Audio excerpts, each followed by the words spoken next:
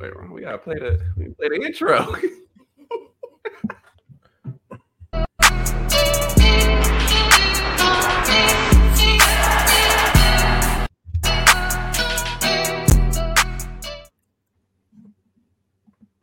Hi, there we go.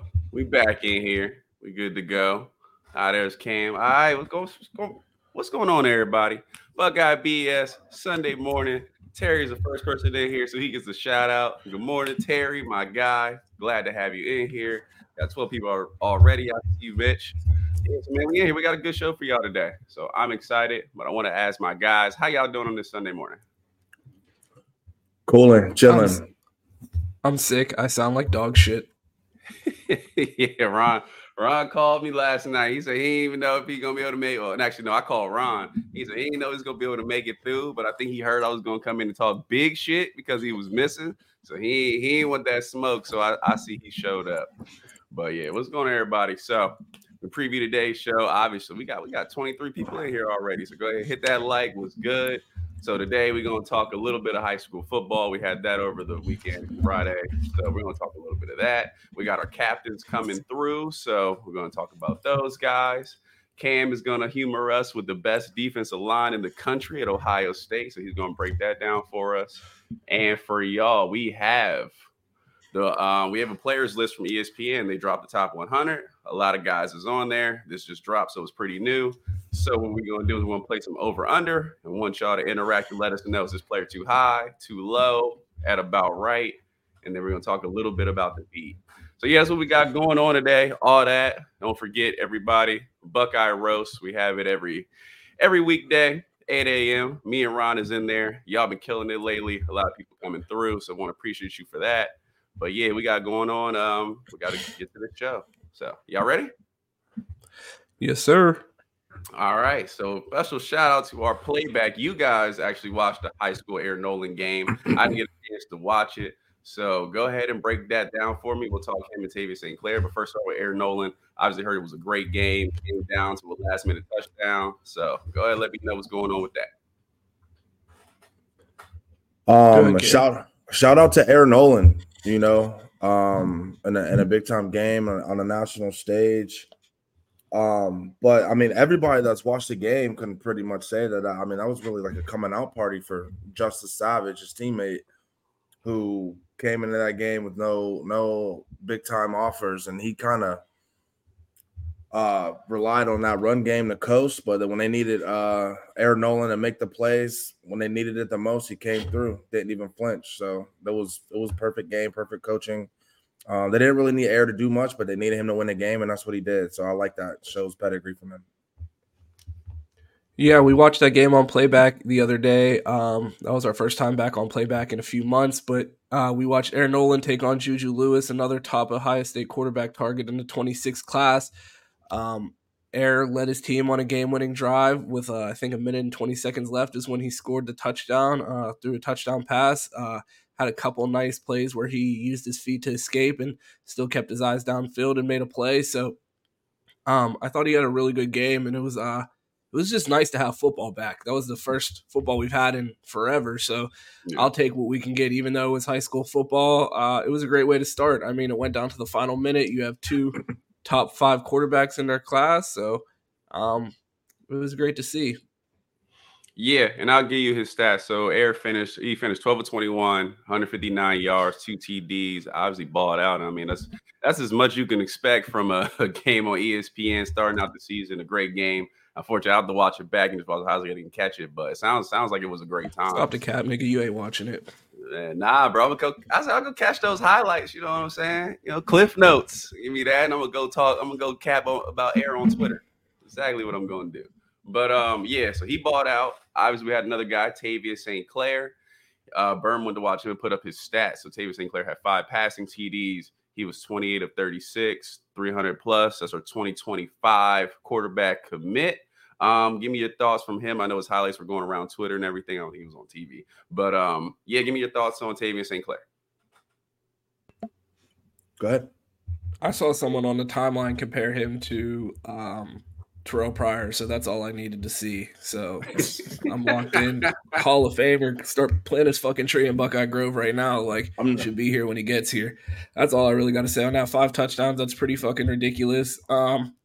Especially with, you know what I mean? A lot of people were questioning, you know, Tavian versus Ryan Montgomery. So it's good to see that, you know, he came out early and balled out at the beginning of the season. A lot of people were talking about his release on the timeline. I know that was something of question last year, so it seems like he's tightening up his mechanics. So overall, it was a great performance by him. You love to see it. Anytime someone mentions it's Terrell Pryor too, you know we're locked in. Yeah, he impressed me a little bit. I mean, you know, given the division and the level of competition that he's playing, he looked like a man amongst boys, like how he should. And so I was impressed. He had a good placement on the balls that he was throwing. Kind of had a little bit his feet and his head on his throwing mechanics was consistent. So it just shows that, you know, he's taking coaching from Ryan Day, from his father, from his quarterback coach, and applying it to the games on Friday nights as a junior. So I'm excited to see what he's going to look like as the years go on and as he prepares to become a Buckeye here in the future.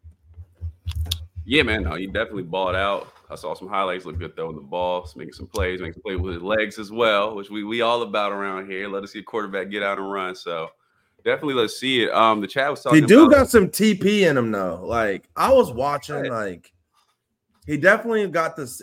Like if you look at him and his equipment, like his mannerisms and the way he throws the ball, kind of like not unorthodox, but it's just like that weird, you know, how TP throws. Like they kind of like favor each other as far as like throwing the ball wise. I don't know if that's the greatest thing, being that Terrell Pryor said, you know, after he moved to wide receiver, he still didn't know how to throw the ball. So yeah. But a guy I wanted to touch on, chat was talking about it, Justice Savage, that played alongside Aaron Nolan. I forgot to mention him. He was getting a lot of hype on the timeline. I see Zeke was trying to pay for his scholarship at Ohio State. Touch on him real quick. Did he ball? Because I didn't see him. So did he go ball out? Like give me a little scouting report. This nigga had 120 yards in the first half and 2 touchdowns. 22nd team ranked in the nation. I saw a tweet that he put out last year about his coach challenging him to not be taken down by the first man. And it showed him training and working out to get to that. And then before the game this year, he said, "Coach, we don't got to worry about that anymore." And he put that on tape. So that just goes to show you what kind of dog that he got. Good kid. He could take coaching. And we saw him overnight become a priority recruit for many teams in the nation. So kids out there, put that work in, it comes through every time. So shout out to Justice Savage, man. Hope he gets everything he deserves. Yeah. So I most definitely appreciate Mitch bringing that up. I wanted to talk about him. But yeah, obviously Demarius Whitten, our other high school guy, came out past it to you. He looked like he was balling out on the timeline. I saw him getting active. He don't even look like a tight end, man. He's just like an X, like a big dude, physical, shades of Noah Brown out there. Cam, talk to me about Demarius Whitten. Bro, Demarius Whitten, bro. Listen. I'm ready to lie about, bro, because I call my dad, Chris. I'm like, yo, all I could think about is us coming out in 12 personnel with Whitten and Jelani Thurman in the future and just thinking, like, what the fuck can anyone do with that, bro? Like, what can you do with that, bro? Because Whitten seems like he has the size and he has the ball skills of a wide receiver. He's twitched up. Got that dog in him. I like everything I see out of Whitten, bro. I think that he's underrated as far as like recruiting rankings go. But that's just another dog coming out of Cleveland, coming out of Glenville Pipeline. Ted Ginn Sr. Pumping to Ohio State, man. The show goes on. So him and Deshaunte Jones at running back last night basically put the team on their back and they didn't look back the whole year. Your people's Q. Came up to Ohio and got spanked So it's my people. Them boys from VA came up to Ohio and got spanked, man. They had to see what was going on. So. Team. It's also Glenville, man. Playing no regular ass. No excuses. Bro. Them boys from Virginia came up north and got that ass whoop. So first of all, niggas in Glenville made Gatlin Bear look slow. So that's not a fair match. We got to go get the all-star team and run. You know what? We ain't talking Glenville no more. We got to run that shit back. But yeah, Mike called it, man. They got Gatlin Bears all over the. They got Gatlin Bears everywhere. This is just not fair. But, yeah, man, he's so physically gifted. I remember watching his highlights the first time when he was getting close to committing, and like seeing his ranking, and I'm like, yeah, who better than him? Like, actually tying it out, I'm like, all right, this dude has everything as it projects to go to the next level and be an absolute monster. I see that, and obviously, go ahead, Deshaunte Jones too. I mean, listen, we gave love to Justice Savage, but let's talk about Deshaunte Jones too. You know, there was grumblings going around that certain people on the beat didn't think that he was, you know, a good running back or anything like that. And look, and what did he do the first game coming out in the spotlight in Northeast Ohio versus the World weekend? He put the team on his back, came out and ran for 3-4 touchdowns yesterday. Looked twitched up, looked unstoppable. So it's just, I just loved everything that we saw yesterday, man. Maslin beating up on Valdosta State.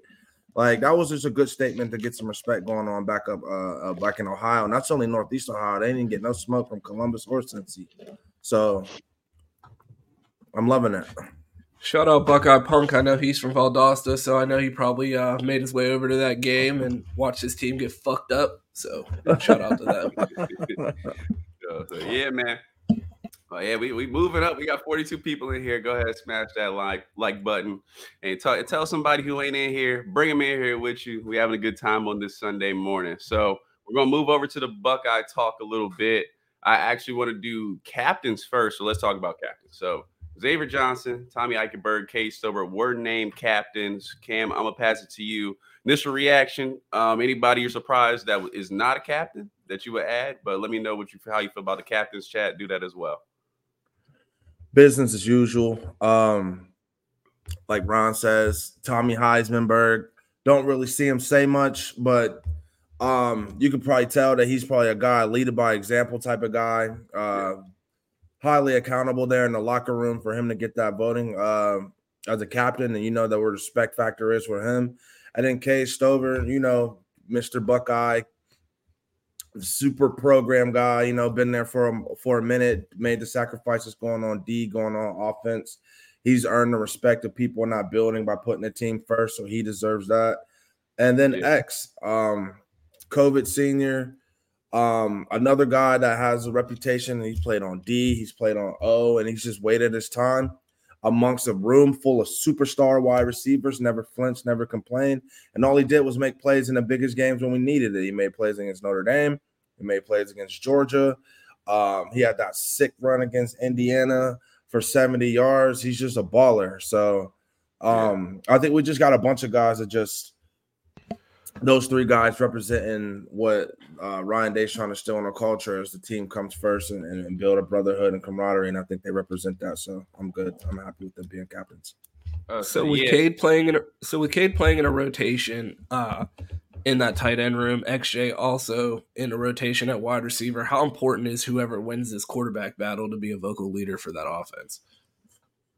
I think the good part about this is whoever wins the quarterback battle, we'll touch on that later, has time to grow into it. They have two guys that are sort of, as Cam would allude to, cornerstones of the program. They do everything right. They do everything by the book, how the coaches want them to. So, I mean, yes, they need to grow into a vocal leader. And by the end of the season, you need to get your ass over there. I'm running. This is my show. Like, let's go. But when you have a guy like Cade Stover right there in the huddle with you, when you have a guy like Xavier Johnson checking in with you more plays than not, you got those guys that kind of pick you up, kind of set the tone for the offense and things like that. So you have time to grow into those. And obviously we're going to need a guy there by midseason, but you don't necessarily need to start out that way. Get out there, get comfortable being that vocal leader, but you're not exactly just pushing to the spotlight of everybody's looking at you like with deer eyes, like we're ready to go. It's like, we ready to go. Lead us there. Well, the role of being a captain isn't really all about like the football, like the game, like football in general. Really, they're just like the liaison between the team and the coaches. So it's like when Ryan Day wants to know something about the team or if something's going on, like he can rely on the captains to be that mouthpiece from the staff to the team that the coaches can't always get to. Like they're basically the glue to keep the locker room together, like those guys that everybody listens to. So when it comes to the game, I mean, I'm sure Devin Brown, Kyle McCord, Marv, JTT, Sawyer, I feel they all have that respect and that understanding to be able to talk and get their guys up and all of that. I don't think that they would be at Ohio State if they didn't have that moxie to do that. So, but I think that, I think that the leadership overall is great, especially with us hearing about how the freshmen are basically taking on a role on the team, being vocal. We hear about Malik Hartford, him being vocal. We hear Brandon Ennis coming in, having that understanding and not want to be great and voicing that. So I think we're in good hands culturally. I like everything.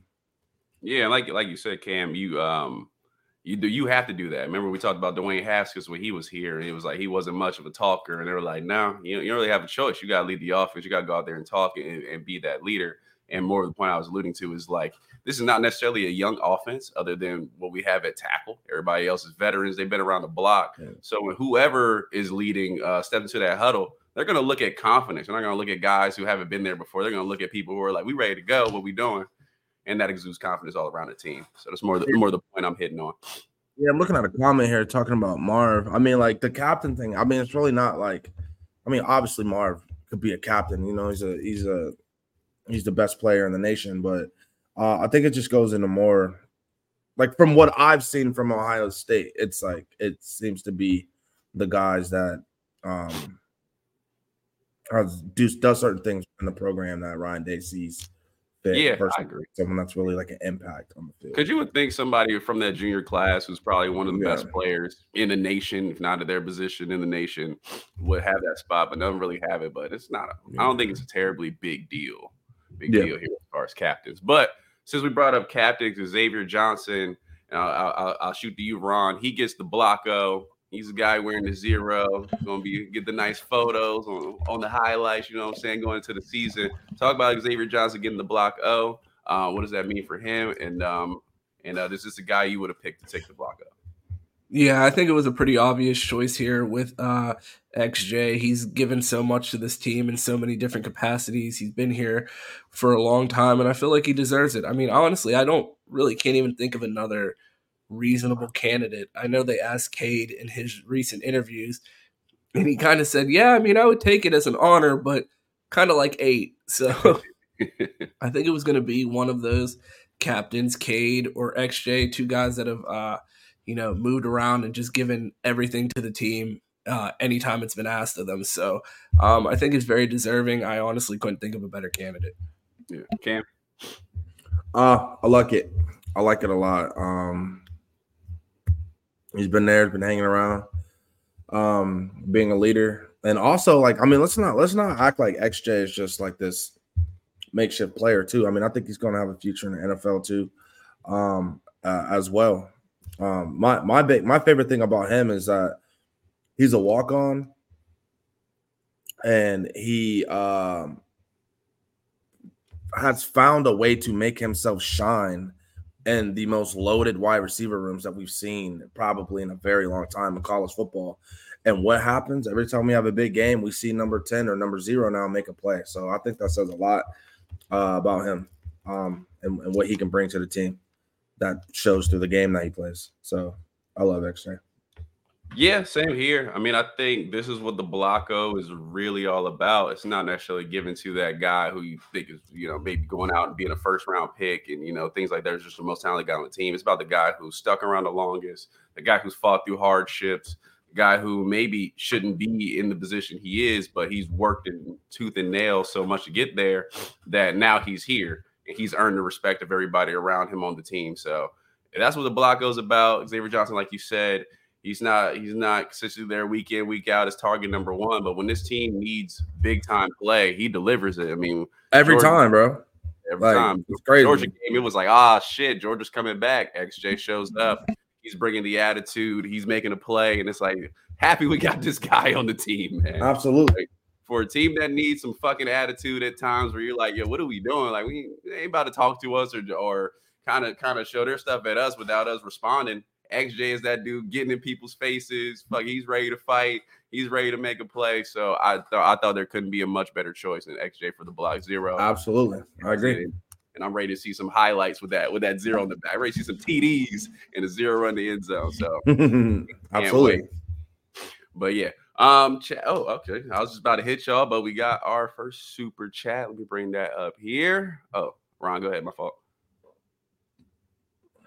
Yeah, that's from was it Jamet, I want to say, or you got some of your numbers there. My fault, I screwed up your name. But I love XJ. He's a great leader, not gonna lie. The only guy thinking the whole block O thing is corny. Yeah, I think you might be, bro. I kind of messed with it. I don't like it in scenarios when we don't have someone that like super warrants it. Like I feel like it made sense with Cam Bab. But like, does it have to be an every year thing? Do you think? Yeah, I'm with you on that, Ron. Yeah, they're you know what I mean. Like, I think it's a cool honor, but I feel like it takes away from it. Like, not that XJ's undeserving, but I feel like the XJ story and the Cam Bab story are a little different. You know what I mean? Would you want it? I'll ask this question. Would you want it like LSU does their 7, where it's like, in this scenario, like Marv would be the one getting 0 because he's going to go ball out and put up the stats and be the awards guy, be the first round pick because they give 7 to the best player. Would you want it like that? No, because that's not organic. Like the 7 at LSU came because like there was a number 7 that was a dog, and then another dog came and wore number 7, and it's just like so forth and so on. They didn't just like choose like, oh, you're the best player, we're going to make number 3 our number, you know? Like, so that's kind of like my fault. I might have been off. I thought that's how it worked. Like they would be like the next. No. I forgot who the first 7 was. It was a string of players that were wearing number 7. It's like one for Michigan. So, but I don't know. Yeah, I'm with you on that, Ron. I think it should be like oh man, we got a Block O candidate this year. Like, you know what I mean? Like, we got somebody that might actually get it. And it's been a couple years, you know. And it makes the Block O out every couple of years. I think it would add more value to it. Absolutely. Yeah, actually, that would make it more cool. Because solid take, brother. Especially too, I need somebody who's gonna wear the Block O. Like Darren Mumford had the Block O, and it's like we're never gonna see that on the field because he's got to wear 74. Like, what are we doing? Like, all right, there, we love you, but like, I want if we gonna have a quarterback with the Block O be crazy. You said it. You said it. So we're gonna get into it. I know we have a ton of quarterback stuff on the schedule. They're talking about Devin Brown being the starter.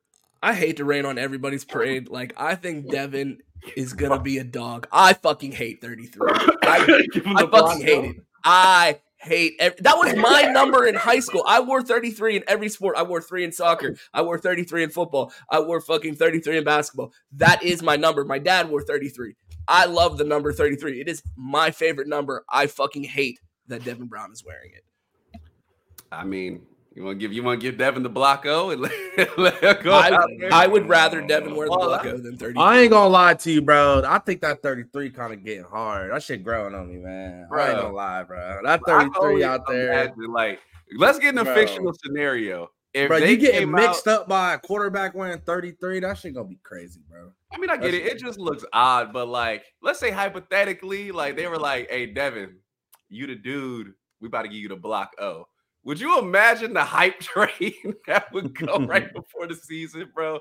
Twitter would go off the fucking rails if they're like, "Yo, get this man to Block 0 and let's ride."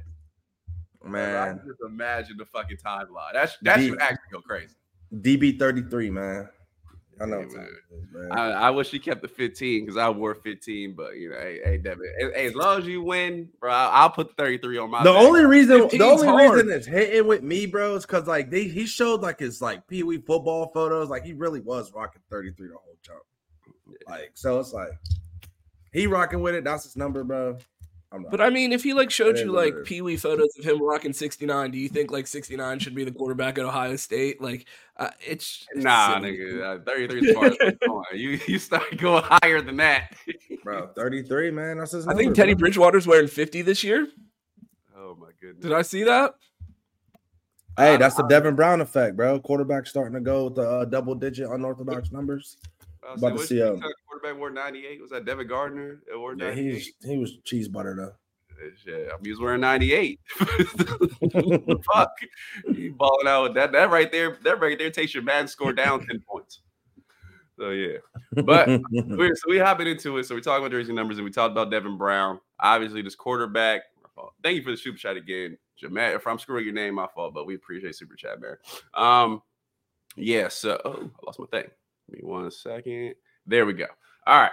So quarterback battle rages on. We got a lot of hype over the weekend. We don't know who the starter is yet, so still to come. But getting a lot of hype from Devin Brown. And the way I want to word this question is, if Devin Brown's the guy, we don't know for sure. Things are looking like it. But if Devin Brown's the guy, my sort of question is, are we going to start to see, because we had a guy in the room, been there for 3 years, done all the things right from what we hear, should be the next one to step up.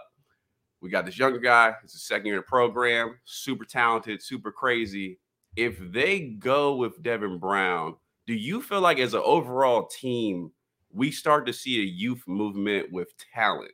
Like I'm talking about like Devin Brown, if he's named a starter, do we start to see like, oh, we really get to see CJ Hicks this year because we've got to play him. He's young and talented. Oh, we really start to see Sonny Styles and just guys like that. Do you think that starts to allude to overall youth movement of play the most talented players to see what we got?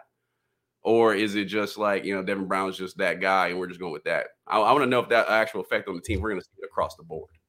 And that's for the chat as well. But go ahead, Cam. Oh, man. That's a funny question because it's like Ryan Day is a head coach and he's obviously in control of the quarterbacks and the overall direction of the offense with him being an offensive coach and his role with that. So that's like kind of different than what decisions can really be made by a Laurinaitis or a Jim Knowles can't just, start the person that they want. So I feel like with Ryan Day, I mean, we've always seen evidence that he was going to play the best player at quarterback. This was really the first time that we've ever had a battle to where it was like even a question like who was going to play. I mean, CJ was pretty much reported immediately that he's different, that he was going to start when he was going through it. Justin Fields and chugging off. I mean, come on now. And then the Dwayne Haskins issue, and then Joe Burrow ends up leaving. So this was the first time that we saw Ryan Day. It was like, is he going to go the favoritism route or whatever? And if he goes with a guy that's younger, I think that's going against a lot of narratives that people would have thought, or the beat put out that, Ryan Day is going to go with seniority. Now, can that thought process trickle down to Jim Knowles and the rest? Absolutely. Because if the head coach is saying, I'm going to play with the younger, better player, why not the defense? Yeah. So. Yeah, and I see Matthew in the chat. He's talking about we already do that on offense. The defense is where you usually see the older guys. Yeah. Offense is more safe to play a young wide receiver or more safe to play a young running back, obviously just because of the structure of the team. And defense is a little harder, but that's where I'm pushing. It's safe, and I feel like a lot of times we make the safe move or the more comfortable move. But now at the top, it would have been really safe to have declared Kyle McCord the guy. And that's the direction that we've all thought it was going. I thought it was going that way all summer. I know Ron thought it was going that way. I think Mike as well, too. I know, Cam, where you were at with the QB battle before predicting who was going to start. But yeah, that's all direction we thought it was going to go. But like you said, if Ryan Day is willing to be like, all right, we'll throw the younger, more talented guy in at quarterback, and that's the direction it goes, like, he's the head guy. So if he's like, all right, if I'm doing that, you know what I'm saying? We got these freak shows on defense, or maybe this Jim better. And also Jim's coaching background is different than Ryan Day's too. Ryan Day's coming from an NFL, very personnel centric background regarding offense. So I never really had an issue with Ryan Day's grouping with personnel, because I feel like ever since he's been here, I feel like the best players, whether they're freshmen or not, got a chance to get some shine and get some play. Like Garrett Wilson got worked in there, JSN got worked in there, JMO got worked in there every now and then, Trey. So it's like if we had top end talent on offense, Ryan Day finds a way to play them early, which is why that translates into the recruiting.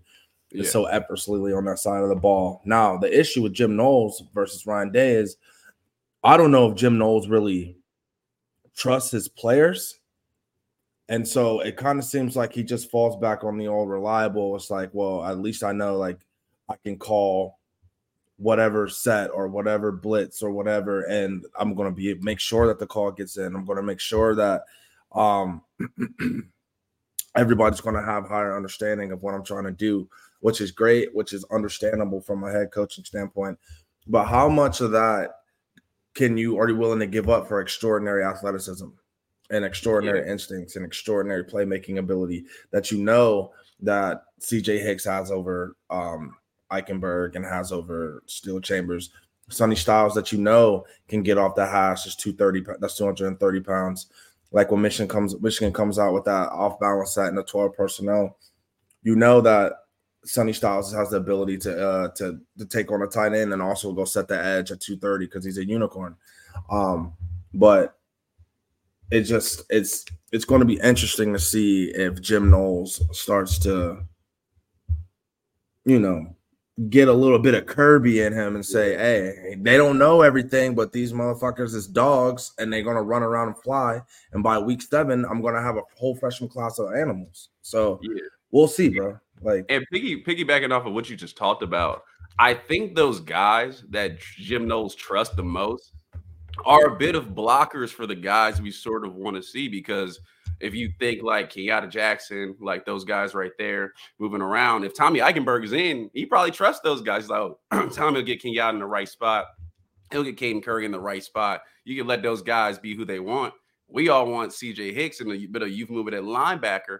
And it's like, but then he would have to take the guy he trusts most off the field to put those guys in, and then he's not so comfortable then in other positions. Or at safety, where Lathan Ransom was a guy he probably trusted most in secondary last season, who was balling out until the last couple games. So was a blocker for that's the Sonny Styles position last season. So yeah, man. I think that's an interesting point, and I think too that's a little bit of the problem. Guys he trusts most are kind of in the way a little bit. But you brought up Matthew. He had a question. Do you think starting Devin over Kyle can affect the locker room? I'm gonna appear to something I said on Buckeye Roast in the morning. I talked about like as far as a vibe, especially what you get from your quarterback, like this could just be a more East Coast or more of a Midwest thing. But we seem to like guys who run a little bit more hot. Like we seem to like the guy who talks a little shit. Like, that's the guy we go like as much as Kyle, like he's a very cool demeanor. I kind of called him like the James Bond of like, I know what I'm going to do and I don't need to, tell you about it. I'm just going to go show you. Like he's a little more cool, collected. Devin seems like a guy who runs a little more hot, talk a little more trash. One, do you think the fan base rallies around that more first? And second, to Matthew's question, do you think what effect that's going to have on the locker room?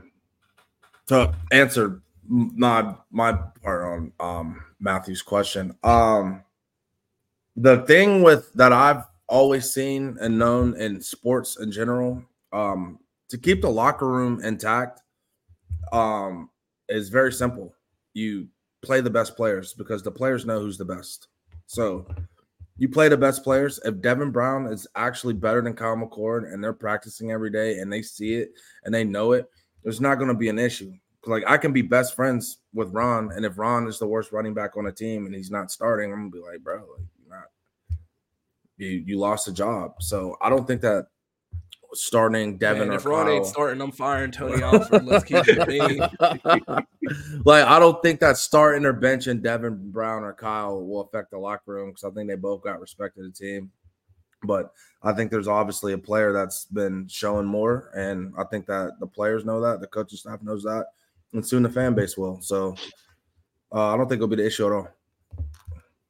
Yeah, I'm with you. I don't know, man. I feel like if Devin Brown is starting and he really gets command of this team, I think we are going to have a team that is a lot more nasty than they were the last couple of years. I think that attitude It's just the confidence he pulls off. I feel like he's going to come in again. He's going to talk some shit. I feel like the team will gravitate around that. And you're going to start to see this team with a little more edge. And that's no disrespect to Kyle at all. I feel like if Kyle started, we would probably sort of have that same vibe we had the last couple seasons with CJ.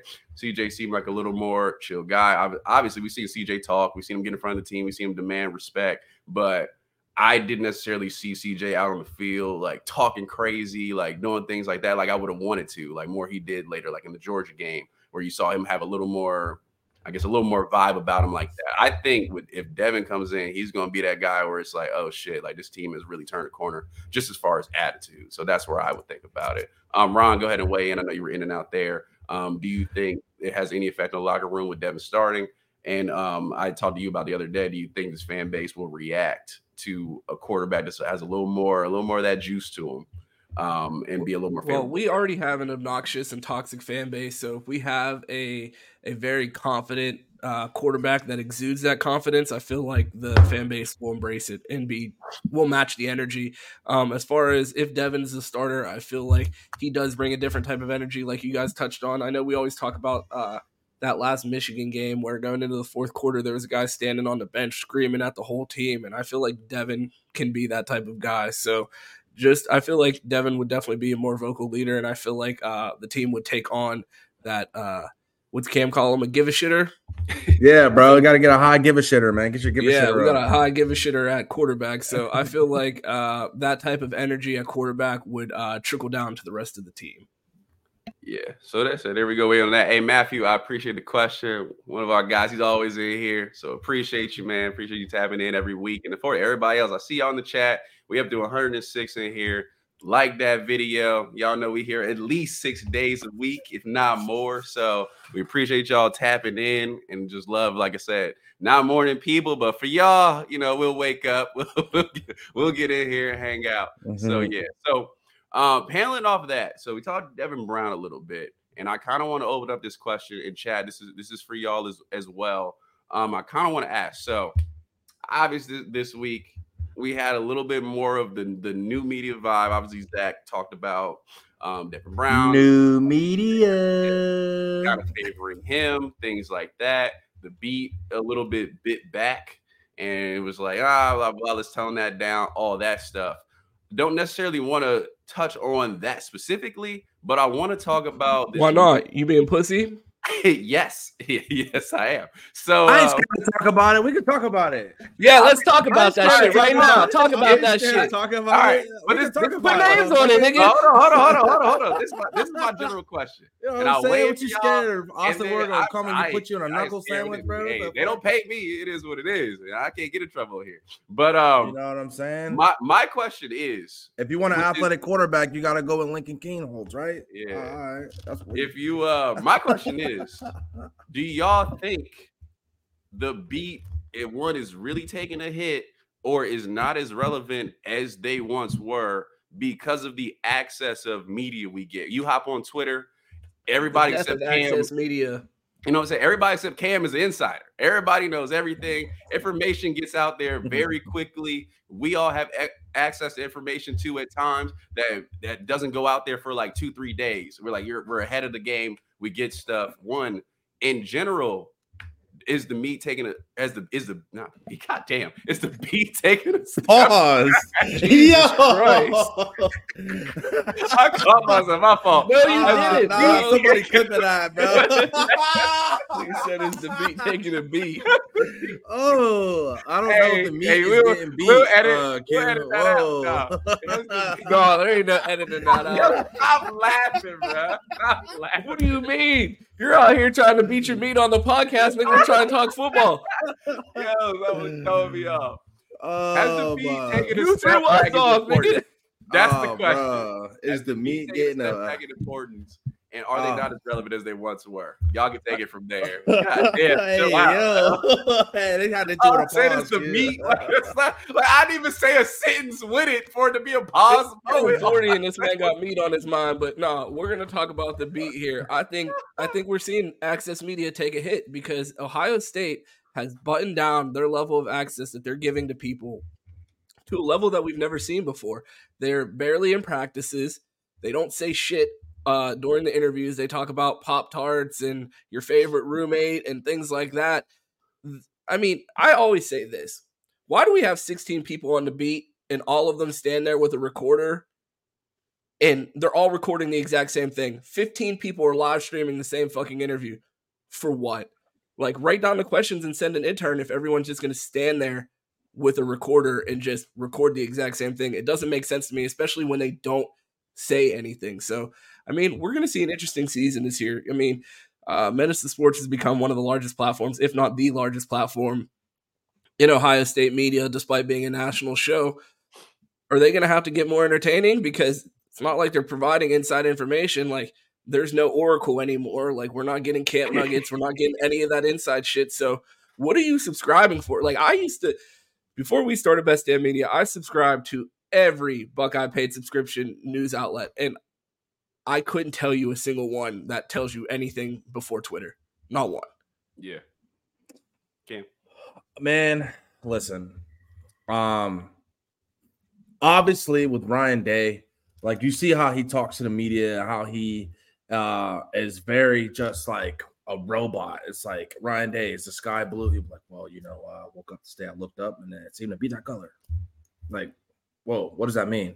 Like, he's never going to give you like direct info or direct access or direct whatever to what he's thinking, because he's very tightened up. And like you said, but we don't have no beat members that's outside.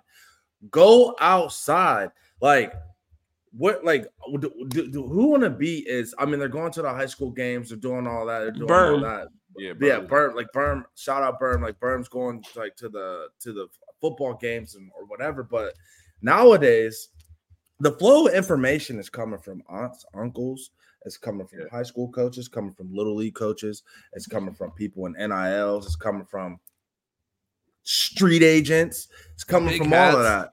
So it's like, are you outside, bro? Because like, you're not going to get all the information you need, especially regarding recruiting, by being in a Woody all day with a microphone asking Mark Pantoni's and the so-and-sos to give you all factual information.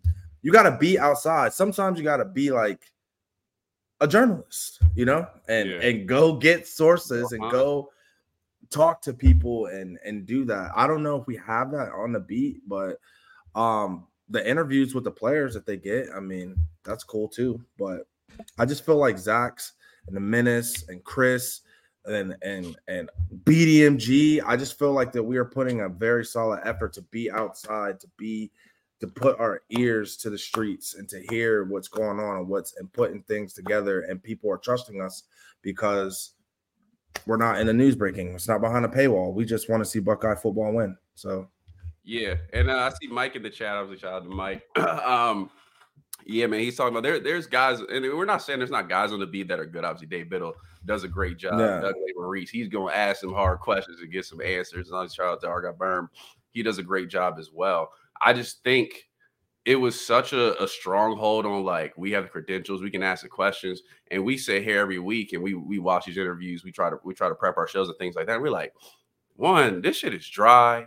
We not really getting shit. Like, me and Ron is in here grinding, trying to make the show when we do our shows every morning, trying to make our show entertaining, try to think more outside the box. I don't think there is a lot of that on the beat as far as, one, getting that information, which is great, but then two, presenting that information in an entertaining value. I mean, Ron, what have we been at the game for, like, 2 weeks? How long we doing Buckeye Roast?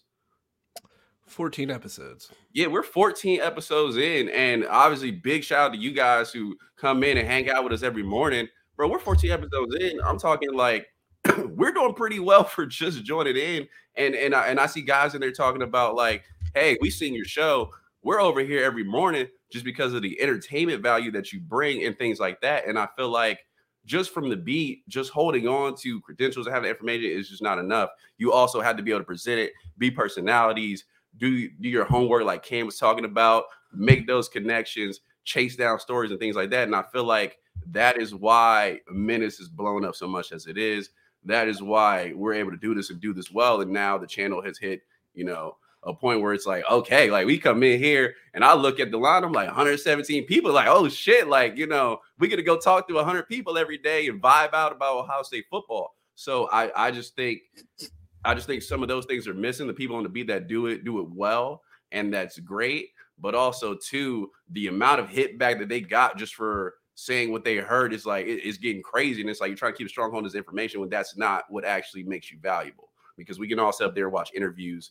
What makes you valuable is how you get the information and then how you present it. So that is just kind of my view of it and how entertaining you are to keep people showing up, having a good time, things like that. Yeah, I just don't. Oh, go ahead.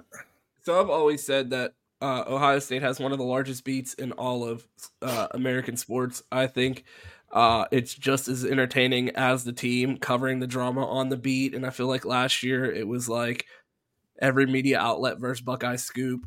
Now I feel like this year with Menace breaking, the quarterback story potentially a week before anyone else had it, I think we're about to watch another Royal Rumble on the beat this year because it's going to be everyone looking at Menace like, what the fuck?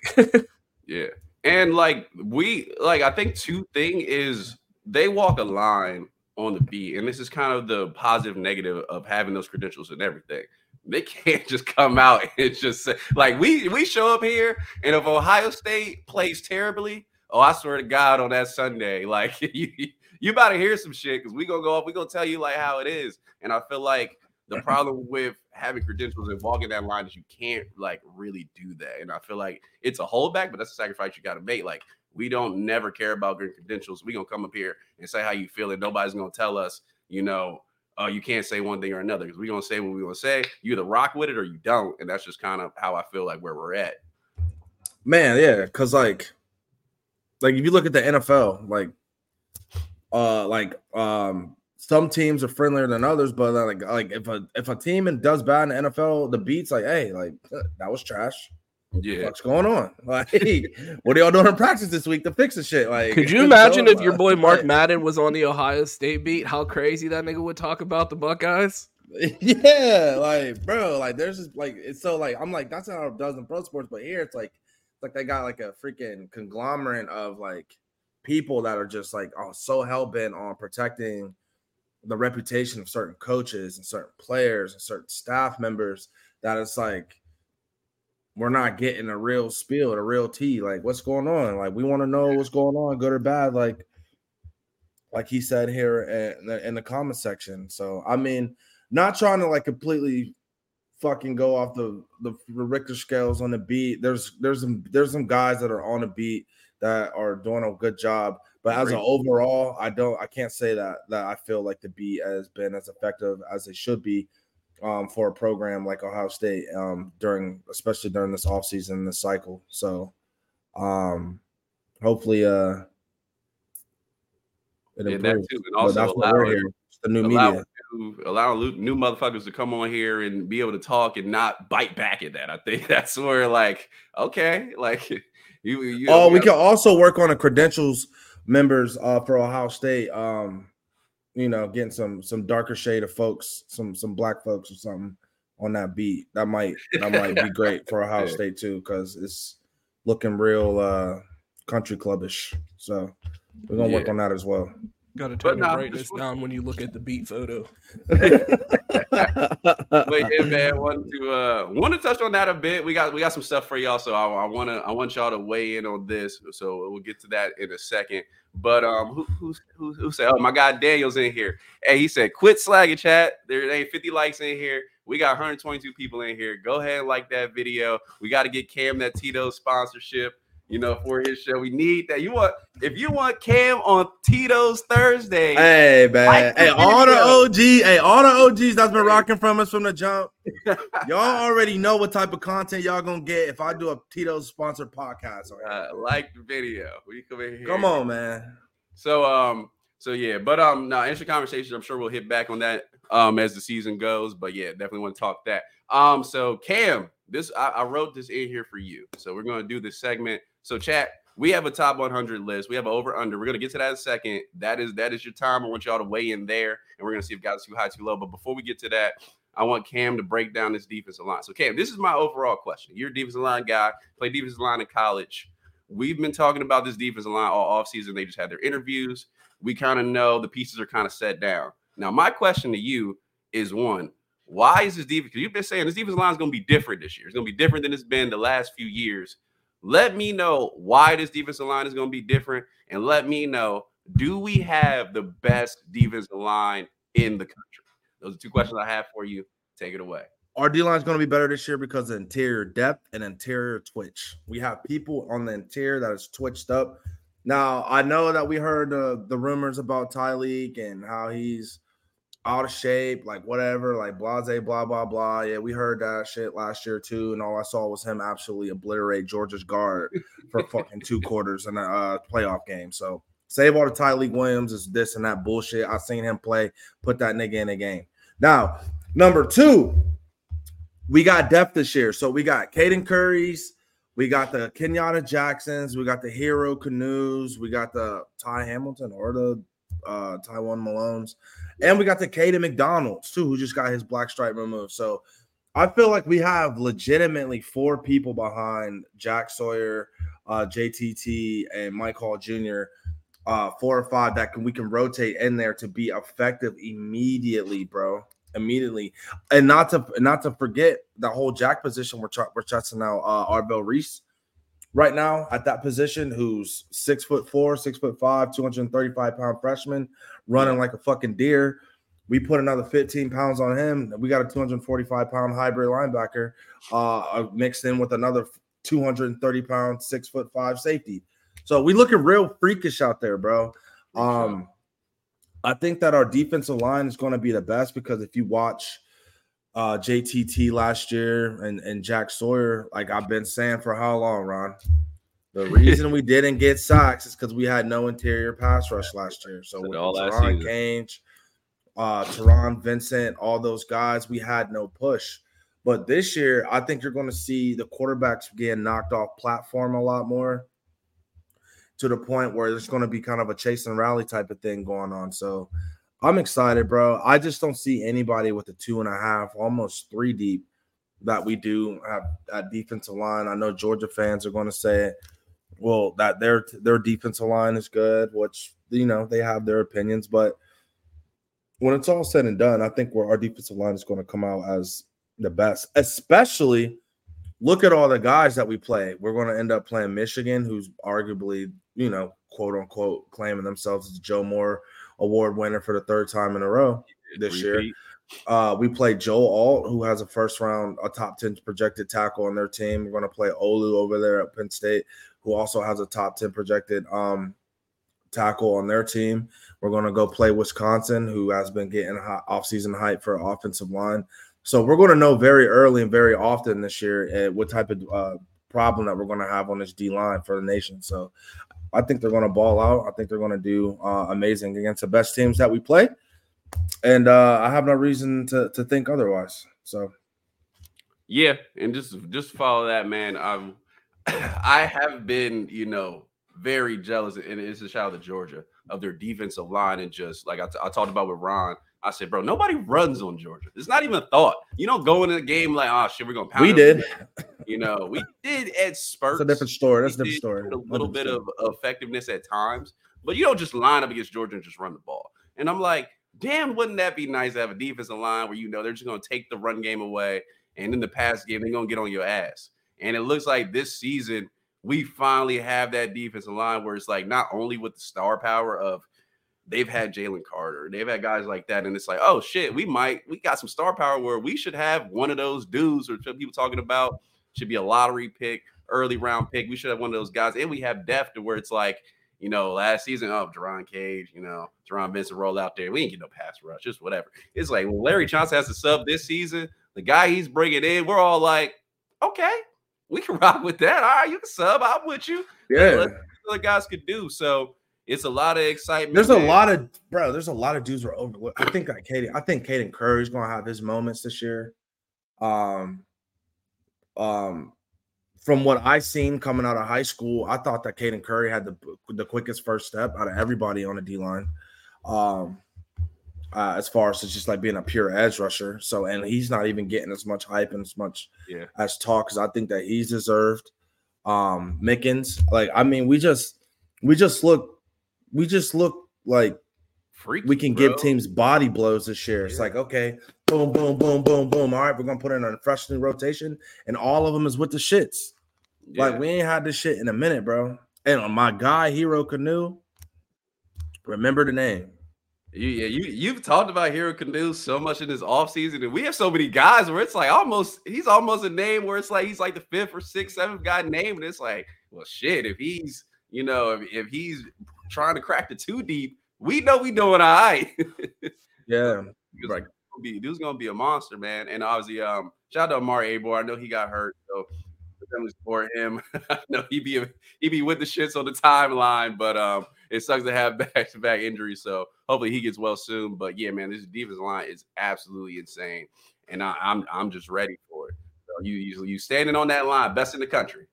Best. Quote me. Put me all right, there's your answer. Put me in the locker room, man, for bulletin board material. Tell them truth or told the truth today. Yeah, clip us up on the timeline. So definitely want to hit that. This is a good time for me to plug everybody. So we know we do our shows during the week.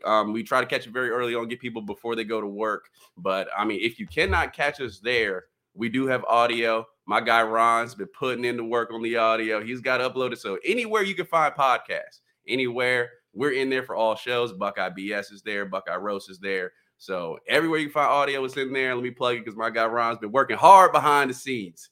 He's working hard. He's been getting that up there. And he was even sick, last night, this morning. He showed up for the Buckeye BS. So shout out to my guy. Like the video for Ron because he showed up in here and he's putting on performance for y'all. So appreciate that. All right, so y'all, we got 133 people in here. I put this together for y'all. I think this is going to be pretty fun. So let's do this. So ESPN, and actually bring it home. ESPN did the top 100 college football player list. And I'm going to bring it up so I can just give you the straight top 10. And let me do that. There we go. So I'm gonna give you the straight top 10. What I want to know is this player overrated on this list? Is he underrated, or is he right where he needs to be? So let me start with this top 10. I'm gonna read you top 10. Then we're gonna hop into certain players. I'm gonna ask these guys what they think. But this is the top 10 ESPN gave. So Caleb Williams is 1. USC Heisman guy coming back. Brock Bowers is 2. Stop. We're not even reading the list. We're not. No. We're gonna come back to 10. But this nigga Brock Bowers at 2? At 2, smoking dick. Like I'm not trying to hear it. There's absolutely no fucking way a fucking tight end is the number 2 player in the country. Did something happen to Marvin Harrison Jr.? Did Devin Brown retire? What are we doing here? Number 2 is absolutely crazy, bro. All right, let me get through this top 10. And then we got Punk in here. It's not even 11 a.m. and he's in here smoking dick. He said Brock should be 1. What? All right. Caleb Williams 1. Brock Bowers 2. Marvin Harrison is 3. Harold Perkins is 4.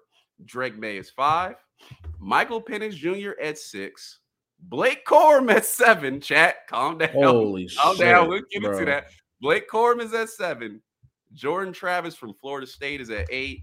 Gerald Verse from Florida State is at 9. And Mikael Williams, the Georgia defensive end, is at 10. So that's your top 10. Now we have guys from around the Big Ten we picked out. So now let's go back to Brock Bowers at 2. Chat, Brock Bowers at 2. Is that too high, too low, or just right? Ron already went off, so Cam, let me know. Brock Bowers at 2. What do you think? Absolutely disgusting. I think that Brock Bowers is a good tight end, but we're going to see what that man look like without Todd Monken. Your Buck said too low. We're going to see what that man look like without Todd Monken. You know what I'm saying? Because I don't think that anybody in this chat, that chat, the other chat, Mars or Planet, fucking Pluto, is taking Brock Bowers on their team over Marvin Harrison Jr. So that's what I got to say about that. And Blake Corum, bro, get serious. I'm not even. We'll get to Blake, bro. Blake Corum is not a top 10 football player in fucking America, bro. Trayvon Henderson had the same exact stat line as freshman year. Like, get the fuck out of here, bro. All right. So Marv at 3.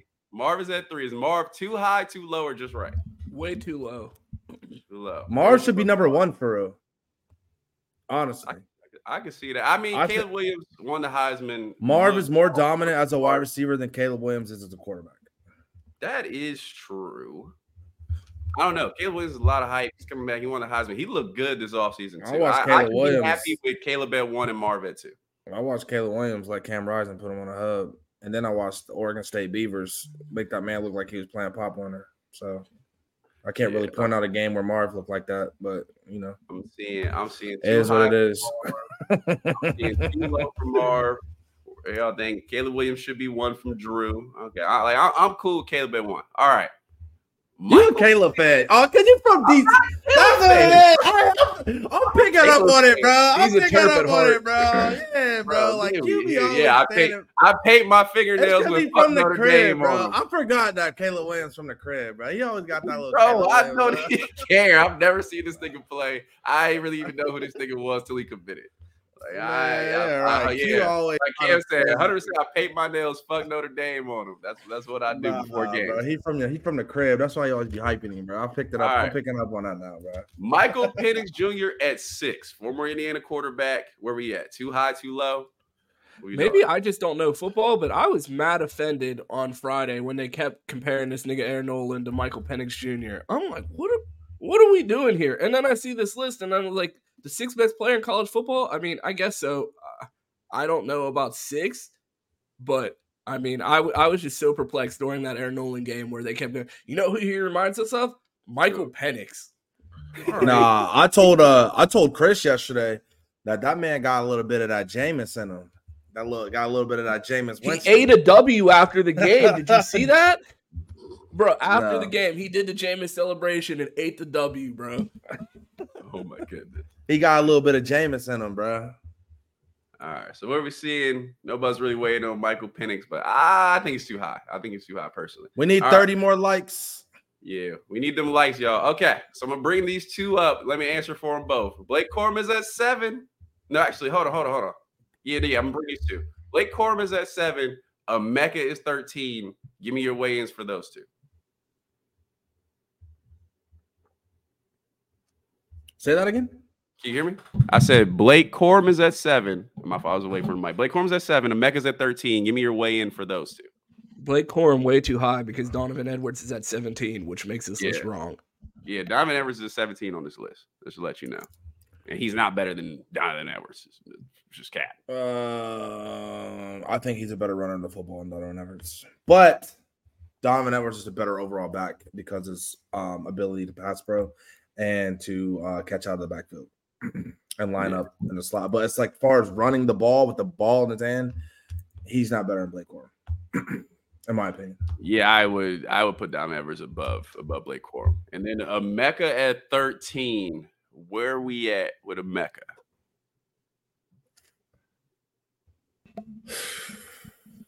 Were there any other wide receivers ahead of him, or was he the second wide receiver? I think he's the second. He's the second behind Marv. I'm fine with it then. Yeah, I'm cool with 13. He's gonna make a case to be in the top 10 this year. He's got a little to prove. He's gonna make a case. No. All right, so more notable. Let's get down this list a little bit. Nick Singleton is at 29. Travion Henderson at 33. So Nick Singleton, both Michigan running backs are better than both of those backs? No. Donovan Edwards, I'm cool with. Nick Singleton, no. I mean, not Nick Singleton. Donovan Edwards, I'm cool with. Blake Corum, no. No, I'm not cool. I would put him, especially above Nick Singleton, like Travion Henderson. Nigga ain't play all last season. He been hurt. Like I'm cool with that. But Nick Singleton, hell no. Especially coming into this season, no, hell no. What if I told you I'm taking Trey Singleton over Corum and Edwards together? I would say that's a little crazy, especially with Trey didn't do a lot. Like Nick Singleton. Yeah, but you're hyping up Blake Corum for doing something that Trey did. I mean, I'm not hyping up. The only time we saw him healthy. He was 18 years old and put up fucking Blake Corum's numbers. I'm saying Blake Corum had a good last season. Trey didn't do much last season. He was hurt. So it's like, can I say that? Yeah. Is it projection? Yeah. Like, I can't say he's better right now. If you're going off last year, then yeah. If you're going off last year, yeah. I mean, that's the most recent thing we have. So that's what I'm saying. I think Trey is even too high at 33. I think Nick Singleton, I would move him up a little bit. All right. So chat, here we go. This is for you. JJ McCarthy is at 39. So let me tell you who's around JJ to give you some. Get ready for the wambulance in the chat right now. I see a bunch of fucking Malachi Michigan fans crying. Jacob Cohen from Arizona is above him. Will Rogers, quarterback from Mississippi State, is just right above him. But I mean, he would still be above like the JTTs, the Abdul Carter. So JJ at 39. What y'all think? Too high. I would say too high as well. I mean, he's like a solid like 55, 60. Yeah. Right? How many quarterbacks are ahead of him? Count it real quick. Okay. Cam, where would you say JJ ranks as far as quarterbacks in college football right now? Top 5? 2. Top 10? 15? 15-ish. 15. See, and I don't think I feel like that's not an egregious take. Like, top 15 for sure. I got 5. So I think 15 is more than reasonable. But I mean, we saw Penix ahead of him. Bo Nix was ahead of him. Caleb Williams was ahead of him. He's at 11. He's at 11. He's at 11? He's got 11 quarterbacks ahead of him. So he's a 12. What do we fucking know? You know what I mean? We're not the worldwide leader in sports, but we said the exact same thing as ESPN. Who fucking knows? Not yet. So that's the same shit. Yeah, top 15. There we go. There you go. He's at 11. I mean, I guess I can see. I still think 30 is a little high, or 39 is a little high. But all right, we'll go there. Okay, so now we got 2 Ohio State guys. Ron's guy, Tommy Eichenberg, is at 47. Entirely too low. The only person on that list that I would take ahead of Tommy Eichenberg is Caleb Williams. Other than that, I think number 2. I'll listen to an argument that Marv should be ahead of him. Tommy over Marv? I think defense wins championships, so you have to go with Tommy Heisenberg. Like, it's very unlikely that you'll see a wide receiver win the Heisman, but with a guy like Tommy Heisenberg, like, you have to go with the linebacker with the more realistic chance in New York this year. Like you heard me say on last week's episode, Ohio State is sending 2 people to New York this year. Travion Henderson and Tommy Eichenberg. So I think that you almost was cooking, but you should have took him over Caleb Williams and not Marv. But one of those guys will replace him. The other one. All right, so Tommy's at 47. Mayan at 50. Also, chat, if you have a question on where a player ranks, just throw it in there, and I'll try to find it real quickly and tell you. We got a few more here on this list. But Mayan Williams is at 50. So Mayan's at 50. That was a little surprising to me. I was like, wow, that's maybe a little higher. I'm surprised he's there. What do you think about Mayan Williams at 50? 50 best player in the nation. That was Tony Offord making a call to one of his buddies at ESPN. Was like, "Hey, nigga, remember back at when I fucking did that favor for you? Yeah. I need you to push that Mayan Williams shit up because when this nigga comes out and start this year, I don't want to ride in Columbus. Thanks, click."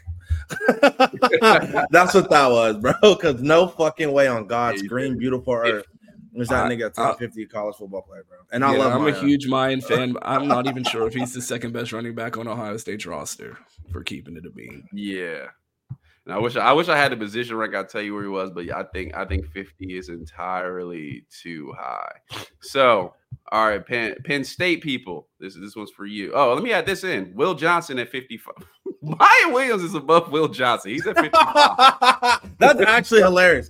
I like where Mayan is actually. Mayan he's in a good spot. Best player and Will Johnson's 54. Will Johnson and Mayan Williams. All right. So by Michigan people, Will Johnson at 55, Junior Colson's at 56. Don't be mad at me. I ain't make the list. So my Penn State people, Chop Robinson is at 73. Abdul Carter is at 82. Where are we at on that? What do y'all think? Too high, too low, just right? Can you hear me? No, I heard you. I think both Penn State guys are entirely underranked. I think Chop Robinson should be higher, top 50 player, as well as Abdul Carter. I think Abdul Carter is one of the best linebackers in the country right now. Yeah. I'm not as aware of Chop. We got Lord, I'm not sure his name. Chop Robinson as much as I am Abdul Carter because I've watched a lot of Abdul Carter this offseason. But yeah, 82 entire. If you're gonna have Harold fucking Perkins at 4, what are we doing? Why is Abdul Carter so far low? So there's no way. I like Harold Perkins. Don't get me wrong. I like Harold Perkins. You got to remember it's an ESPN list, but I want to see more from Harold Perkins at the point of attack on the run game because When you look past all those pretty pass rushes and him just looking like a freak athlete in open space, when it came to getting dirty and hitting them gaps and setting that edge, bro didn't look like he wanted really to do much to do with that. So Abdul Carter is all over the film, taking on guards, pulling guards, setting the edge, doing whatever the hell he needs to do. So I don't know if I'm saying Harold Perkins is worse than him, but like I don't think he's that many spots above him. So it's definitely some home cooking going on. Top 5. Yeah, and we had to search for Abdul Carter on this list. Like, where's the gap ain't that big, bro. They're it's not that crazy. All right, these are my last two, chat. So our last guy that's actually on the list, JTT at 85. Where are we at with JTT at 85? Because for me, if you're going to talk, especially with ESPN talking his first round pick hype, at 85, like this nigga should be at worst in the 20s. If we don't hype him up like they have been doing all offseason. What are we doing? Cam, go ahead. You got to put some numbers up, bro. Like, I could see why they would put him at 85. Being honest, like, not being a homer, like he's on the list because of his name and the team he plays for. So let me ask, if you take, let's say, okay, we have the stats. He just blew up in the Penn State game. Other games, he didn't put up as much stats, but you cut on the film and you watch him play. You watch how he influences the offensive line, how the offense game plans for him like they don't do other guys. Do you still think 85 is a good ranking for that? Or do you feel like his impact is more than just stats, but just because he didn't have an elite pass rusher across from him, we didn't see it show up as much? I just don't think that we saw him flash as much as you want to see from a top 50, top 40, top 30, top 20 player. Like, He's got to string some games together this year where it looks like he's absolutely controlling the game. Like when we play the Indianas and we play the Marylands and all those like type of teams, like when we had Chase Youngs and the Bosas, it was like, okay, we know what's going on. Like every obvious passing down is a fucking problem, and we know who's going to be there. It's going to be Chase, it's going to be Bosa, or so and so. We don't have that type of production out of JTT for us to really put him up there on that list. I feel like now he can. That's true. He can have that. At this point, I think he still has a lot to prove. Okay, all right, that's fair. Yeah, Chad, let me know about JTT. I got one for you, and Cam is going to know who I'm talking about. So there was somebody, Ohio State defensive lineman, who was not on this list at all. Was it on this list? I looked twice. Not there. Cam, who is missing off this top 100 list? Michael Hall Jr., Ohio's very own, didn't make the top 100 list. Whoa. Like, I don't know how a person that's on, if you check 5 mock drafts, he's on at least 3 or 4 as a first round pick, but he's not a top 100 player. Like, make it make fucking sense. I don't know. But this is from fucking ESPN. That's what we come to know from them. They don't really put that much work or that much thought into a lot of things that they do, especially at the collegiate level outside of the SEC. Yeah. So they made sure they hit all the best players, no stone unturned on the SEC and ACC players. But we always have come to know Pac-12, Big Ten, they're going to have those guys that nobody knows that's going to be missed on the list. And it's just even more egregious that it's Michael Hall Jr., somebody that the media obviously knows, but they in their negligence and carelessness decided not to put him on the top 100. But that's okay. We're going to put that on a bulletin board. We're going to fuck somebody up for the year. So let's go for it. It just for kicks. Spencer Rattler's at 93, so he made the list. Spencer Rattler over Mike Hall Jr. Michael Hall is not, and no, we were asking Sonny. Sonny is not yet, but that's okay for me. He didn't play a lot last season, so projection, it would be straight projection. But yeah, Spencer Rattler made it. Michael Hall Jr. did not, and that is where that list is. So, Chad, let me know, man. Obviously, want to pull some more stuff for y'all that's interactive. If you like that, let me know. I can pull some more lists throughout the season. We can get them going, have some fun with that. So, just give me your overall reaction to that. But yeah, that's mostly what we have. Like I said, we got 126 people in here, actually 129. Go ahead and like that video. Whoa. As we have for notes. You good, bro? We got a special guest before we get out of here. We hit 50 likes. Yeah, I was like, we got a special guest. I sound like Sloth, man. I was like, nigga, who said that? Not so fast, my friend. Oh man, we got somebody who wants to weigh in on the top 100 list. Is that what I'm hearing? No, nigga, he wants to talk quarterbacks. All right. Go ahead. All right, chat. We got a special guest for y'all. Bring him in. I'm excited. It's just Chris Drew. No, I'm just messing with you. What's good, Chris? Pause. We got this lame ass Shawn Michael nigga in the chat right now tweaking out for what? That nigga is so corny, bro. That shit is crazy. Obviously, this nigga didn't have Google trying to talk about Marv. Only had 1 catch for 7 yards against Ohio State. Nigga, did you see the long ass touchdown? Oh, dumbass. The Michigan fans need to really get him the fuck up out of here because he might be the very worst. I think he's a Georgia fan, bro. Hey, he can eat a dick burger, a penis burger, a big old one. Word to my nigga Corey Brooks. What's up, y'all? What up? Chris, I'm pretty sure he's a Georgia fan. You waited on you were here on the list. What do you think overall? Bro, you know who I wanted to hear on that list? Who? Well, I heard that, Ohio State has the best coaching and the best development, and yet 2 linebackers in the same class with C.J. Hicks were both in the top 50, and the one that was the number 1 linebacker is not. But that's neither here nor there. Mayan Williams is absolutely not a top 50 player. That one tripped me out a little bit. And Cam, as a defensive line guy, you're fried as fuck, bro, for not having for being cool with JTT that low. I haven't seen it. So did you miss the Penn State game last year? It's 1 game. I mean, hey, and I'm disappointed in all 3 of y'all. Tegan Jr. sent the memo. Hold on, Chris. Hold on. Time out. No, this nigga did not just try to come here. Time out. No. What is the word that I said? I said consistently, game in, game out. You cannot show me consistent dominance from him as a pass rusher. Nigga, game in, game out. This was consistent. And come on, bro. He wasn't being consistent. Bro, it's a marriage, bro. You know that, bro. Defense is a marriage, nigga. Bro. It's a marriage. Look, you want to talk about Chase Young and Bosa? Cool. It also wasn't Swiss cheese on the back end when they were playing defensive end. Yeah, that is true. Maybe if a nigga could cover for more than a quarter of a second, my nigga would have some sacks. What do you think played? I mean, it wasn't like we was getting absolutely decimated by quick game, but I feel you. I hear what you're saying. Hold on, Ron. Go ahead, Ron. No, I was gonna say, what do you think played more into the lack of sacks last year, the coverage or the interior pass rush? I mean, I think it was a marriage of both. When you cover to the defensive ends, one, guys are getting cooked out there, and you saw a lot of guys where they're 1 step away, they're 1 hand away, and the quarterback can step up into the pocket as much as he needs. Shit, it's just a fucking open lane. It's like fucking that pad drill where you got to go down the middle.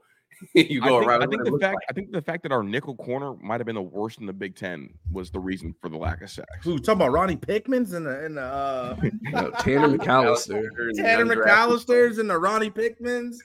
Hey, bro, Cam's narrative is cooked, bro, because once this nigga Ronnie Hickman make a roster, he's not gonna know what to say. No. Time. He had 3 interceptions the other day. He's making the roster. Time. The only nigga that can cook me from my takes is Zach Harrison. That's the only one. That's true. That's the only one. Happened to him. That nigga. The thing is, he's still stiffer than the fucking plank from Ed and Eddie. So I don't know what changed. I don't know what's going on over there unless those niggas can cover. But every defensive end gets better when they get up with Jeff Okudah. So that might be it too. My only issue with Ronnie Hickman was as a Buckeye, I didn't think he put it all on the line. So that was my only issue. And we have to. We should have. So. As soon as this nigga declared, they should have benched him. Yeah. Hey, Chris, let me get your quick reaction to a couple. Which time? He declared 3 times. Yeah, he declared like 5 times, bro. Yeah, I mean, he might just declare. And we still wouldn't play Sonny. It's disgusting. So let me ask you, Chris. So Brock Bowers ahead of Marv. What do you think? Wild. I don't want to sound like a hater, but I'm not in love with Brock Bowers. Like, people talk about Brock Bowers like he's a generational tight end prospect. Nigga, I seen a bigger, faster, stronger Brock Bowers playing for Iowa a little bit back, and no one wanted to hype him up like this. Ooh. Like, in 2017, if a nigga put TJ Hawkinson as the number 2 player in the country, everybody would be like, what the fuck are we doing? Like TJ Hawkinson's a better tight end in college than Brock Bowers is. But I mean, Noah Fant was a dog too. Yeah, Noah Fant was a dog, but it's about brand, right? Yeah, it's like you have a tight end playing for the most dominant team in college football. Lucky or not, put him like make Brock Bowers that. But Hawk was better. Nigga was the Hawkness monster at Iowa. Nigga went top 10, and nobody even dreamt of having him in the top 10 or top 2 even players in the country. So that's more of a brand thing, and it's recognizable. I mean, that nigga is they're a great media campaign for him. You see, they have him on the fucking Blitnikoff Award watch list. Yeah, that's it's crazy. Like, nigga, he's a tight end. Chill out, bro. And also, like we talk about a lot, bro. We don't see what it looked like over there with Todd Monken going, bro. We're gonna see what it looks like, and then we're gonna also see. I wouldn't be surprised if. Never mind. That's I was about to reach Craig. I wouldn't be surprised if that Delp nigga ends up being better. You have been giving him a lot of hype. I've been giving a lot of hype. I'll tell you that. Punk, weigh in on that. I see you in the chat. Top spam. 5, Go bro. ahead. What? Punk doesn't get to weigh in on when I'm on the fucking show, nigga. What? Nigga, I don't give a fuck about Punk's weigh in. Fuck Punk. And fuck the whole state of Georgia. And for real, it's really Northeast Ohio versus everybody, bro. Tag in said we could wear the chains today because we was waxing on. It was getting real slimy outside, real shady outside yesterday. Hey, I put that tweet out. I was like, bro, like Ted again was out there wearing fucking chains on. Hey, Chris was like, bro, that nigga know where all the cameras is at. He was like, bro, Jesus. These niggas went up 14-7. It cut to Ted in, taking cut to them with the chain on. No smile. Nigga, you know what time it is. And as soon as I saw that, I was like, oh, dear God. The announcer was like, Tim, this could get ugly here. I was like, nigga, yeah, it's going to get ugly. Oh, shit. All right, so Chris, let me ask. I thought this was interesting. Nick Singleton at 29, with Corum being up at 7 and Edwards being at 17 or 18. What do you feel about that? Do you feel like Nick Singleton, just specifically on him, is he too low, or you feel like he's all right? Where was Judkins at?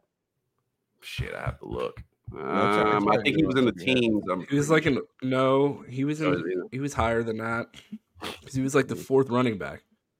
Let me see. I'll tell you in 1 second. Bro, it's so funny because Michigan fans try to do the Georgia fan thing, and they try to act like they invented football, like without winning the championships, and it's really comedy at this point. Like, can you guys imagine the kind of the kind of talk they would get if they ever got like a J.K. Dobbins over there?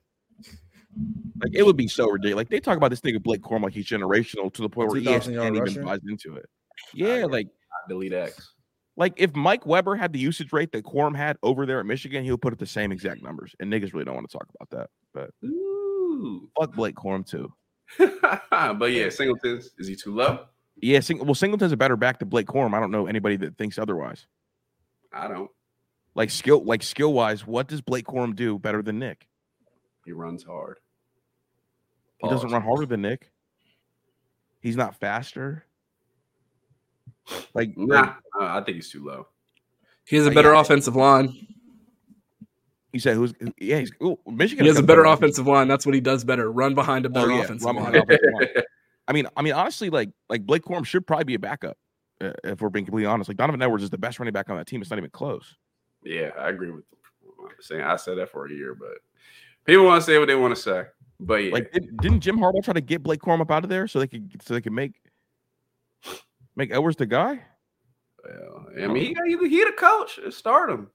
And the other one I wanted to ask about was Abdul Carter at 82. Obviously, we see where Harold Perkins is on this list at 4.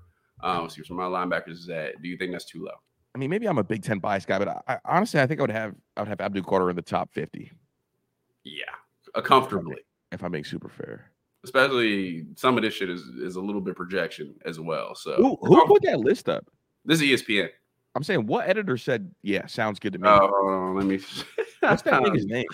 It just says ESPN staff. He said, who cooked that shit up? Chat GPT. Chat GPT. That honestly, that's probably what it was.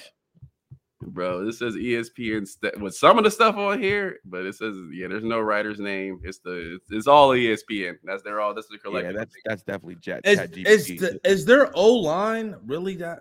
You know what? I'm not going through. Yes, they have a good O-line, Cam. I don't want this to be a full fucking hate fest. No, bro. I'm talking about like. It's fine. Because I just know that our O-line didn't really get any praise or whatever, and Georgia's O-line didn't absolutely decimate ours like they did against them. Their Joe Moore Award winning line, and we didn't have a 3-3-5 stack. You know what? Never mind, bro. I was just gonna go. They're the Joe Moore Award winners, but when the lights is bright, I don't know. The $335. I don't know, bro. I'm just saying they supposed to be the O-line guys, and our O-line, I don't know. We'll see. It is what it is. That's common. Hey man, back to back. You know what I'm saying, Chris? I'm just I be looking like we both played Georgia, like our O-line, like I don't know, whatever. Bro. Like, yeah, you're a funny nigga for real. I don't know, bro. But yeah, I just wanted to ask you about some things on the list. But yeah, man, obviously, Chris, we weighed in earlier, talked about the beat versus the new media, things like that. I want to ask you, you got any thoughts on that? I'm either gonna be the biggest clown on Twitter this week, or it's about to be a crazy ass victory lap being taken, like a crazy one. You know what I was thinking about before all this? Actually, honestly, it was presented to me on the phone, like how different this quarterback battle looks if USC wins against Utah. Because think about what that does. Because then Ohio State goes to the Orange Bowl. CJ Stroud doesn't play. And I found out the plan was to go 50-50 reps during the game during that Orange Bowl. Gee. And think about how crazy that would have been. What for Kyle and Devin yeah. Bowl? Yeah. So that's what some of the prep was for. Because there was some, you're probably not gonna make the playoffs. And so then you could have seen, you would have seen all the young guys, right? And I think that could have changed a lot of things. But I think I'm like 99.9% sure it's Devin at this point. I think that the team can feel it. I think he can feel it. And it's gonna. A part of me's a little like worried because Zach and I took such an aggressive stand, or because Zach really took the aggressive stand, and now I'm on board. Yeah.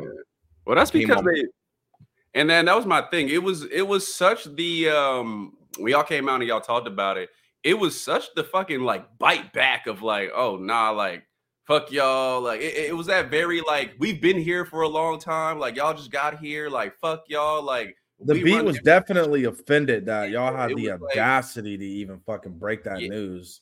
And that's why that's why we wait on it, bro. It's like coming from the stands of being new in the game. It's like bro, like, okay, you got credentials, you get to talk to players, whatever. That has nothing to do with if people listen to you, if people believe you, anything like that, your credibility. That shit ain't got nothing to do with that just because you got credentials. Is what you show up, what you say, and how well you entertain people, and are you trustworthy? You're going to tell them your honest opinion, which I feel like the beat does not do. Like 50% of the time, they don't give their honest opinion. And that's not every member, it's just some people. So that's just my. They literally came on to the fucking scene the next day and was like, well, some people want a more mobile quarterback. Well, Devin Brown and Kyle McCord are the same athlete.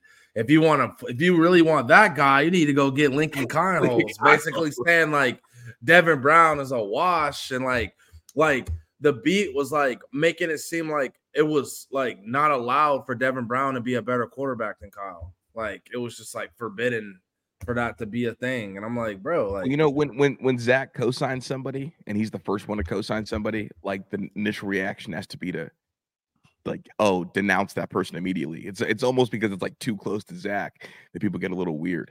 Honestly, what happened was when Austin didn't shake my hand, I then went to all my sources and told them to all give Austin fake information to run with. And that's what happened. Yep. Yeah, man. It was just a bite back for me. Where that's what pissed me off. I'm like, all right, bro. Like we all do this. We all hop on here. We all can be entertaining. Like blah blah blah. Like don't do that shit. Like to be honest, like fucking like you were in radio before, bro. You had a lot of OGs on the game. Like somebody had to help you. Somebody had to bring you in, and that's just in any profession in life. And I think that's what we don't like so much. It's just like, bro, Don't do that shit. Just because you've been around the block and you've been here, like, if somebody's coming up, there's always going to be somebody fucking coming up. If we do this shit for 10, 15 years and we still talking, there's going to be some other motherfuckers that come up and like, oh shit, they got vibe, they got entertainment, like, you know, they're bringing it. So we're all going to be there. So that's why I'm like, don't do that shit. That's just my opinion on it. But when they announce the starting quarterback on Twitter, I think it's going to be about like Menace versus the beat, basically. But I don't want it to be about that because I want to lie. Like, I want them to name a starting quarterback and then me to lie immediately. This nigga Ron, bro. Wait, what happened to Let me get it back. There we go. But yeah. But Chris, we want to wrap it up in a minute. You got any thoughts, anything we need to hear, anything you got coming up this week? Let me know before we get out of here. I don't think the quarterback battle is as tight as anyone makes it seem. I do think Devin Brown is the most competitive quarterback that Ryan Day has had in a long time. And honestly, him coming to Ohio State is crazy. There is also another story about him and Lincoln wanting to go to the same high school, and I'll let him tell it at some point. Him and Lincoln wanted to go to the same high school, and the high school coach turned them both away because they had some phenom playing for them in high school, which is crazy that they both ended up at Ohio State. The fact of the matter is Devin wanted to go compete in the most crowded room, and it was either going to be Ohio State or Texas, I think. And he wanted to compete against Quinn Ewers, and then Quinn Ewers ended up at Texas anyway. So, you know, I don't know. I don't really have too much kind of on the quarterback front on that wise, but I am excited for a mobile looking quarterback, and I do think you're going to see a lot of the zone read stuff, and I do expect the announcement to be made on either Monday or Tuesday.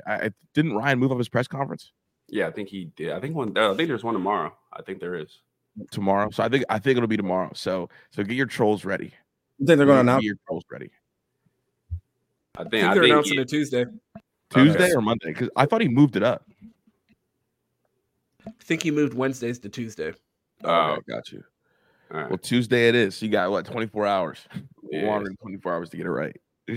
So we'll be ready. But yeah, chat, man, I appreciate everybody stopping in, tuning in. Again, shout out to my guy Ron. He was not feeling well, but he helped us put together a good, fun show. Definitely get your feedback for all that. Do not forget, bro, if you can't watch us live or you're at work, whatever, you want to tune us in, we are on all audio platforms. We'll be there. Let me talk to Chris already, state of the program. As soon as the quarterback is announced, we will hit that show and gear up for the season. You know what type of energy we bring in. So that's gonna be a fun time, things like that. But make sure y'all like that video. Hit the comments. I've been saying this for about a week, but anything you want us to do, anything you like, anything you have to say about it, leave in the comments. Let us know. We'll try to adjust. We just want to continue to make it entertaining. Appreciate the vibes. Cam, let us know where they can find you at. You can find me at I Know Things 19 on Twitter. And also I am on Facebook. Today, nigga, damn. Working on the Best Damn Media apprentice on there. We're trying to grow on Facebook, so check out some more stuff on there as well. Yeah, and I'll outro Chris Drew because we'll never outro. So you know where to catch Chris Drew. He's on Mr. Sports, man. He's on the timeline. He ain't hard to find. I'm in Akron. I'm in the real Akron. Yeah, he's in Akron. You catch him there.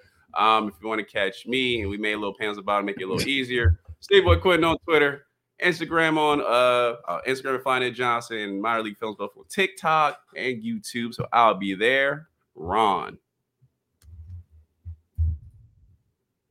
You can find me at 2T's on Twitter. That's 2_TEES. The same on Twitch. It is 2Shiesty on TikTok. And you can find us every morning, Monday through Friday at 8 a.m. for the Buckeye Roast. Me and Q talk Buckeye football every morning here on this channel. So we appreciate everyone pulling up. I apologize for sounding like dog shit today. Just glad I was able to make the show. Appreciate our guy Chris Drew for pulling up.